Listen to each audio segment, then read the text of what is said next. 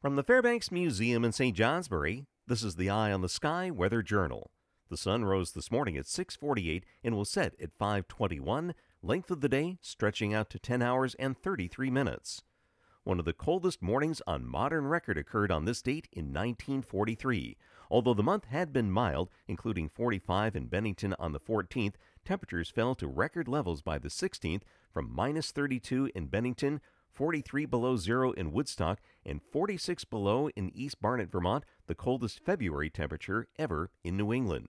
This year, the opposite extremes, with temperatures jumping into the 50s yesterday and overnight, setting record highs for yesterday and again today. Temperatures are cooling off, and with the cooler air coming in and a storm sliding through southern sections late tonight and tomorrow, an icy mix develops. There are winter weather advisories late tonight and tomorrow. I'm meteorologist Mark Breen with an eye on the sky.